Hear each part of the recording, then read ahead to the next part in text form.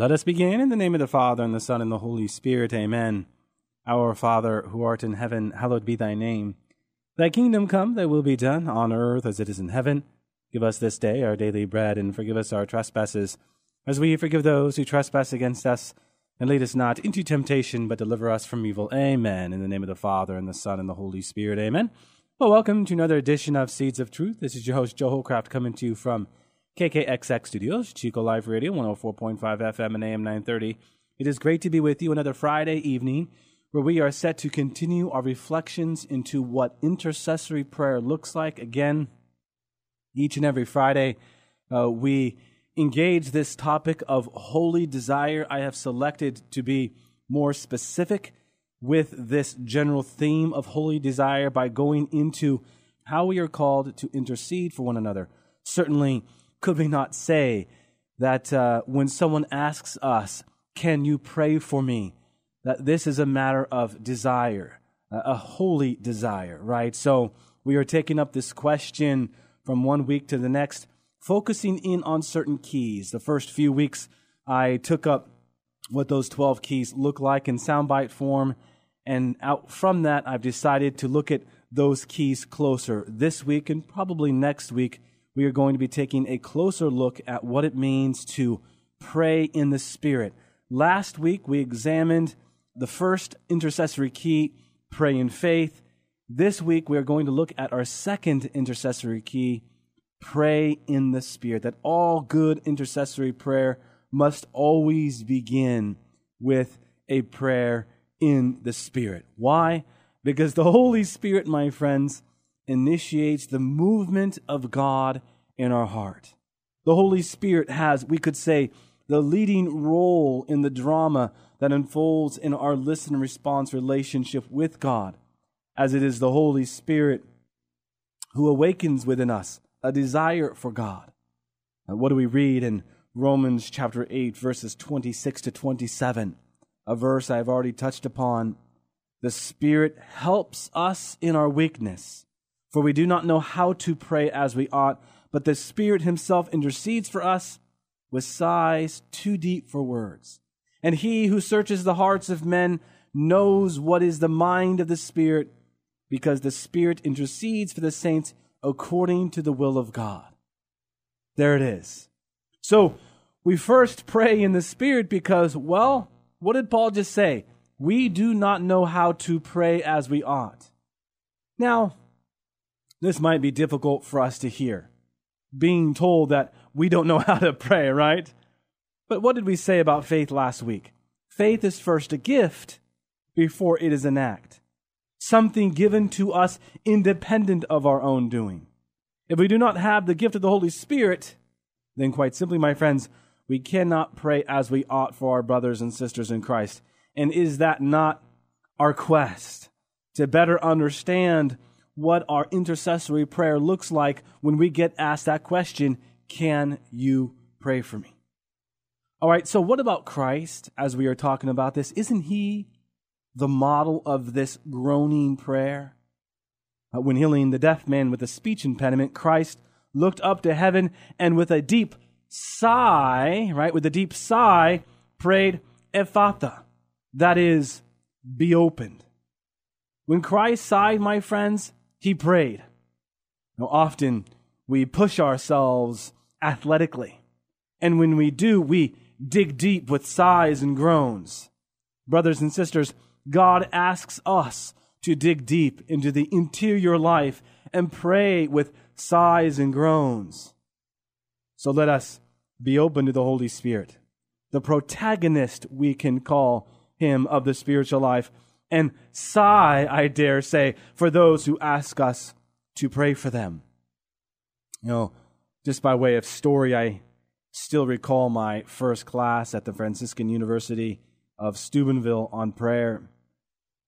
I recall after an exploration into the Greek text of Romans chapter 8, my professor shifted gears to an experience he had while praying in the company of John Paul II, and he said something like this. It was early in the morning, and I was invited to pray in the presence of the Holy Father. As I entered into that space of prayer, I found myself just yards away from his holiness. Boy, that must have been an experience, right? He continued, initially, it sounded as if he was snoring. As seconds turned into minutes, it dawned on me. He was not falling asleep on God, but praying in God, in the Holy Spirit. He wasn't snoring, but grunting, moaning, sighing. I suppose my professor said the Holy Spirit was inspiring him to sigh, too deep for words. This story and what that professor said years ago has always stayed with me, my friends, because of its teaching point that the Holy Spirit inspires. And as the Holy Spirit inspires, the Holy Spirit brings us into the presence of God. In point of fact, in Pope John Paul II's own words, he taught that man achieves the fullness of prayer not when he expresses himself, but when he lets God be most fully present in prayer. I love that. I'll say that again. Man achieves the fullness of prayer not when he expresses himself, but when he lets God be most fully present in prayer. That is to say, my friends, what Pope John Paul II wanted us to see is that when we invite the Holy Spirit into our prayer, we are inviting the presence of God in our prayer, and that's when prayer starts. You see, the Holy Spirit is the central person in our intercessory prayer. You know, there are many verses in the Gospel of John that have taken my breath away, but very few like that of John chapter 3, verses 34 to 35, where we read, "For he whom God has sent utters the words of God, for it is not by measure that he gives the Spirit. The Father loves the Son and has given all things into his hand." Here, my friends, Jesus is letting us know that he does not portion out his Spirit, but he gives all of it to everyone. If you are anything like me, right, someone who likes to portion out his time, money, etc., these words from Christ that remind us that the gift of the Holy Spirit withholds nothing had me asking a pretty important question. What does it mean to speak of the Holy Spirit as a gift? The gift that we also call the gift of the divine indwelling. I mean, if we are going to pray in the Spirit, this is a pretty important question to ask, right? First, we should say something about its Latin construct and its practical significance. You know, the Latin phrase, as we speak to it, the gift of the Holy Spirit, is known as a genitive of identity as opposed to a genitive of possession. What does that mean? Why does that matter? Well, typically, we use genitives to speak of possession, right? For example, we possess our car, we possess our home, and so on. But you see, my friends, we don't possess God in this way. We are not given a gift to possess in the gift of the Holy Spirit as opposed to the gift we give away. Because the gift we have received in the Holy Spirit is the gift of selfless love, which is the gift of God's very identity. Here we might reflect upon the essence of what we mean to speak of when we talk about the Trinity. The Trinity is love. The Trinity, Father, Son, and Holy Spirit, is the perfect, eternal exchange of distinct mutual love. We could say then that the Trinity is love given in the Father, love received in the Son, and love shared in the Holy Spirit. Love given, love received, love shared. That should make sense to us because any authentic expression of love, of a communion of love, has what? Love given, love received, love shared. Now, Christ's death on the cross, could we not say, is a manifestation of what this shared divine love looks like, of what this selflessness looks like? This is why we can never possess God per se. The moment we receive the gift of the Holy Spirit within us is the moment we are called to give it away in selfless love. This is the operation of the Holy Spirit, because the Holy Spirit is selfless love. My friends, the divine logic of love is the great paradox of our faith, is it not? What do I mean by that? Well, you want more love? Then give more love in sacrificial acts. We empty what we have received that God might fill again. Here we might say that the Christian walk is a walk in the mathematics of God, where subtraction equals addition, loss equals profit, death equals life. I turn to the cross, and we ought to turn to the cross to better understand this profound insight into the relationship of the Trinity, because what is revealed in the cross is a kind of spiritual physics, if you will. Because the spiritual physics of the cross teaches us that when we are down to nothing, God is always up to something.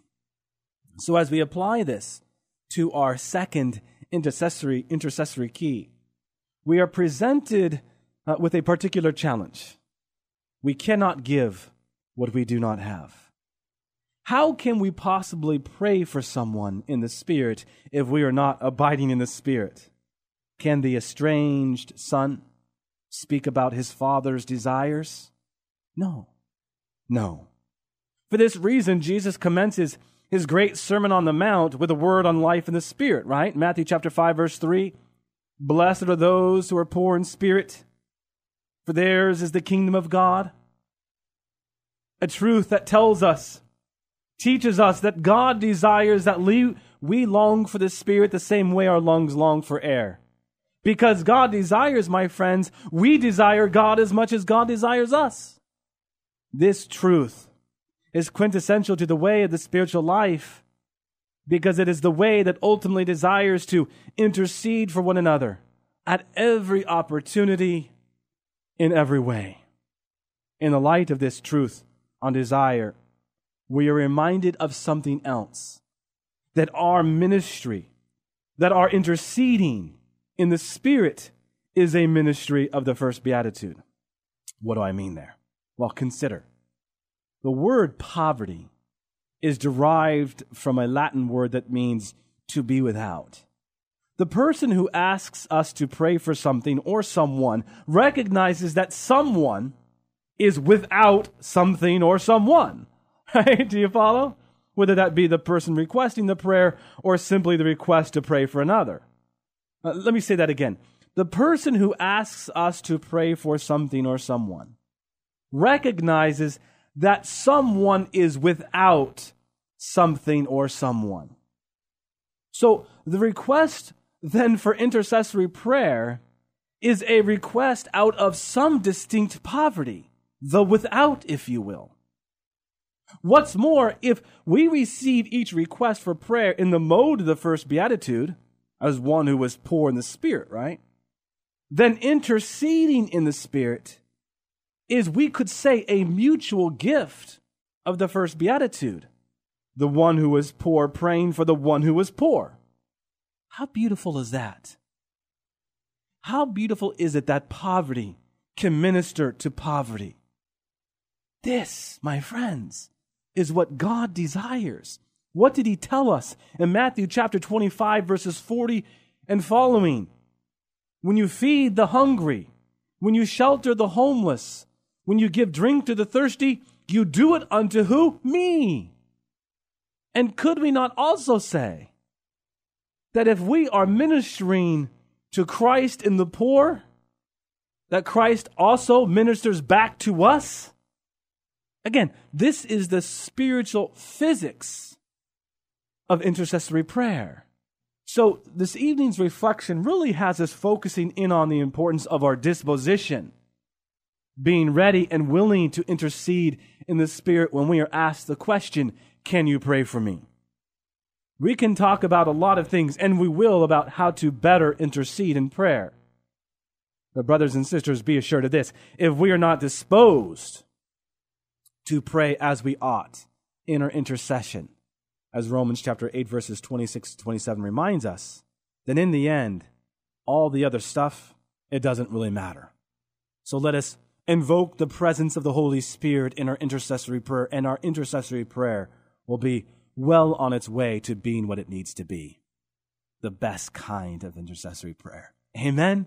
Amen. All glory be to the Father, and to the Son, and to the Holy Spirit, as it was in the beginning, is now, and ever shall be, world without end. Amen, and God bless you. Thanks for listening to Seeds of Truth, heard every evening, Monday through Friday at 5:30 here on KKXX. If you'd like to hear this program or find out how you can help support Seeds of Truth, the website is joeholcraft.org.